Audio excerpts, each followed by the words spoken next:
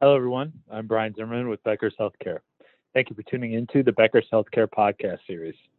Today, I'm thrilled to be joined by Dr. Tim Court, Senior Vice President of Clinical Operations with Heartland Dental. Dr. Court, thank you so much for taking the time. Yeah, I appreciate it, Brian. Thanks for the invite. Excellent. So just to set the stage here, can you share with our listeners a bit more about Heartland Dental? Sure. We're the largest dental service organization in the world, currently pretty close to 1,600 practices in roughly 38 states. And we're excited, we're happy, we're doctor-led, and we're very optimistic for the future. Excellent. So, I think coming from the Heartland's perspective, being such a large organization, I think you probably have a good perspective on this. But can you talk about the current environment with DSOs and dental offices sort of as we move through 2022? Yeah, and it's going to be an interesting year, Brian. I think we all can. Yeah, another interesting year. Yeah, we're on a roll here. Exactly. And here we thought a couple of years ago, right? Like this won't last very long. We'll get through this pretty quick. But as you're alluding to, there's a couple big topics I think that we're going to see. And again, it's something that we just aren't super used to going through as dentists over the last several decades. But one is, the easy one, COVID. Right now, I think the numbers are starting to drop, which is obviously great news. And I'm certainly not trying to minimize anything that's going on out there. But I personally have heard of more people that have COVID or have just gotten over COVID than any time through COVID. Brian, I don't know if you're the same way. Have you? Same. Absolutely. Yeah. Absolutely. I mean, it's almost shocking. But we, as I'm sure a lot of other DSOs and groups, talk to a lot of doctors and epidemiologists and other leaders in that area to find out, what they're thinking. And obviously they're optimistic that this could be the end of the pandemic side of things, short of another variant out there. So COVID's one of them. And then on top of that, we're talking inflation.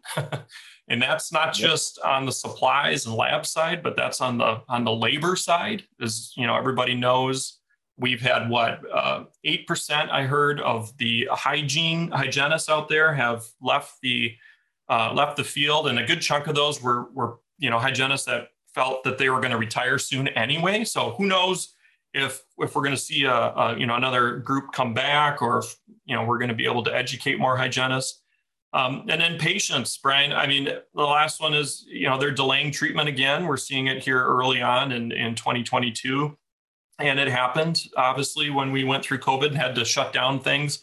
So it's a worry, as a doctor, it's a worry whenever anybody has to delay anything on a healthcare side of things, because they don't typically get better.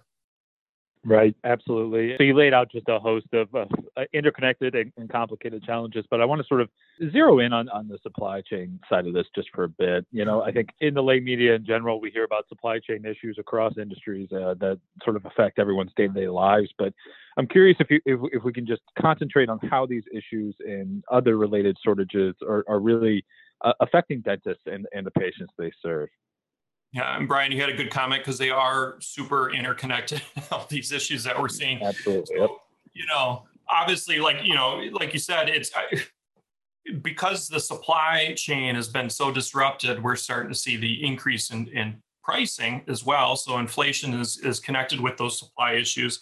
And I'm also, we're a little bit, I'd like to be optimistic, but once somebody increases prices on things, it's very difficult in the future for them to pull those prices back. So we really think, a lot of these disruptions that we're seeing, we're not immune to them either. So I don't want to, say that there's some type of magic wand that we have, but, we all noticed it through COVID with PPE. We noticed it, even during the holidays here, where toys and Christmas lights, and it was hard to get stuff. And the difference between now and when we first started seeing, for example, the PPE issues I don't know if it's too hard to get stuff right now. It's just how much are you willing to pay for that stuff is the issue. And, as everybody knows, I think the data point is usually the Fed wants to get the inflation target to be around 2%, which is kind of how it's been for a long time.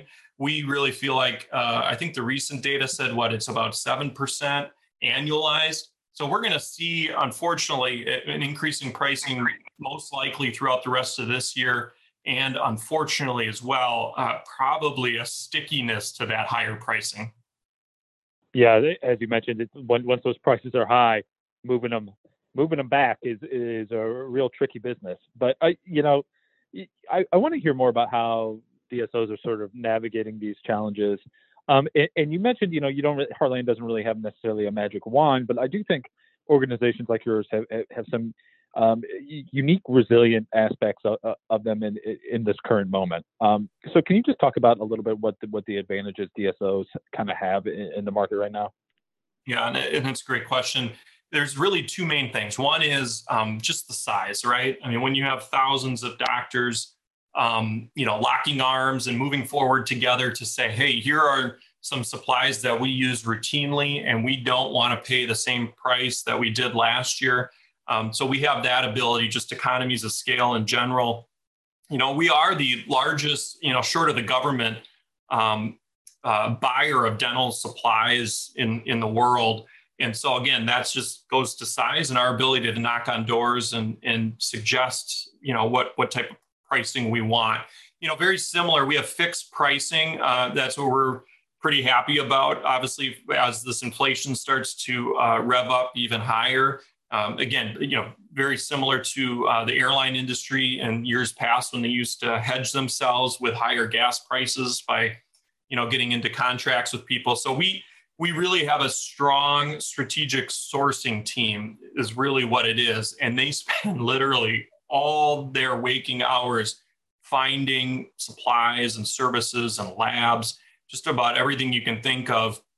And not, Brian, not from a find the cheapest stuff, right? It's more of a find what our doctors are using. So find the best quality things, but really drive home a decrease in pricing. So like you said, the secret sauce is the size, having a team that's focused on it, and then being as proactive as you possibly can. So again, we didn't foresee this, obviously, this pandemic and then some of the ramifications of it.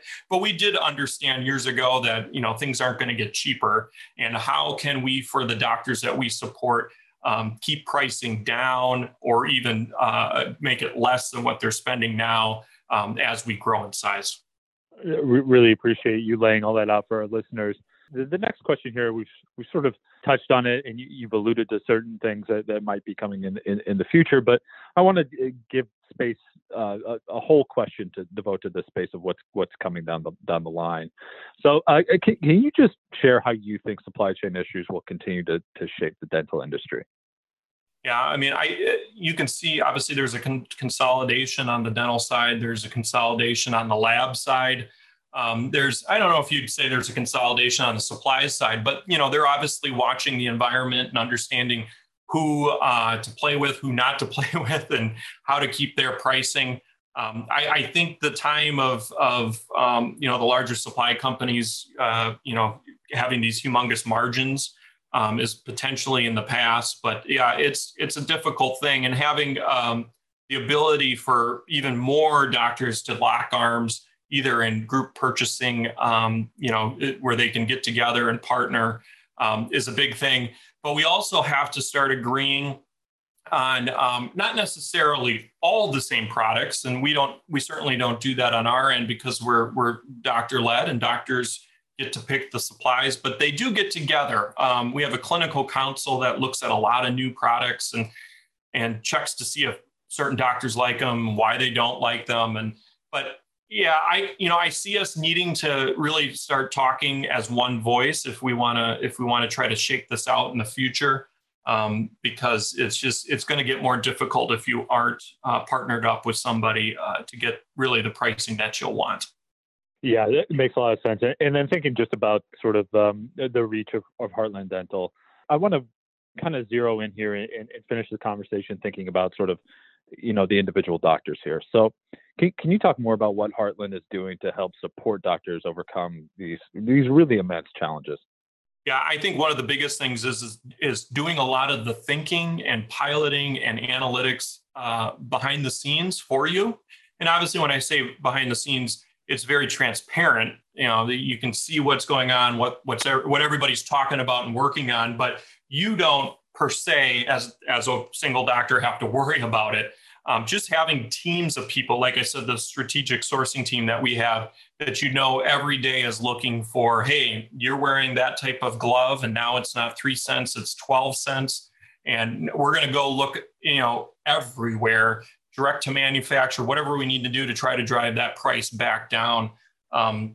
So I think that's, like you're kind of alluding to, our reach and our ability then to say, what is the external environment doing and how do we solve all these issues? And we pull in, obviously we have doctors in the leadership positions in the company, but we pull in doctors as, if they have time to trial and pilot and look at things and give their opinion. And I think that's one of the key things from a dental service organization, is to handle some of this really tough stuff, these real knotty problems, and untangle them for you so you don't have to worry about them. And even being proactive on it. Again, I go back to COVID. The moment we all had to shut down in quite a few of the states and areas, literally the next day it was meeting after meeting on what do we do now to jumpstart this and get back? What can we do for the dentist? What do they need? Let's survey them. Let's talk to them. When this thing blows over, what can we do to be successful? Every time that we've had this wave and a lull, things have roared right back and actually have done better than we've ever done before. So again, that's the key, I think, to success for any type of group or DSO, is taking on the heavy burden of some of these issues so the doctors don't have to. Yeah, I mean, to think about like the stressful nature of the work that they're doing, to have that sort of, to know that you've got some real muscle behind you with Heartland Dental's got to be just a peace of mind, to say the least. Yeah, I mean, it's hard enough, right, Brent? I mean, it's hard enough just focusing on the patient and that endo and that emergency that you have on Monday, let alone the supply chain. Right. Yeah. Oh, gosh. Yeah. Well, Dr. Court, it's been a pleasure speaking with you today. Really appreciate you taking the time. Awesome. Thank you, Brian. It was a lot of fun. Absolutely. I also want to thank our podcast sponsor, Heartland Dental. You can tune into more podcasts from Becker's Healthcare by visiting our podcast page at beckershospitalreview.com.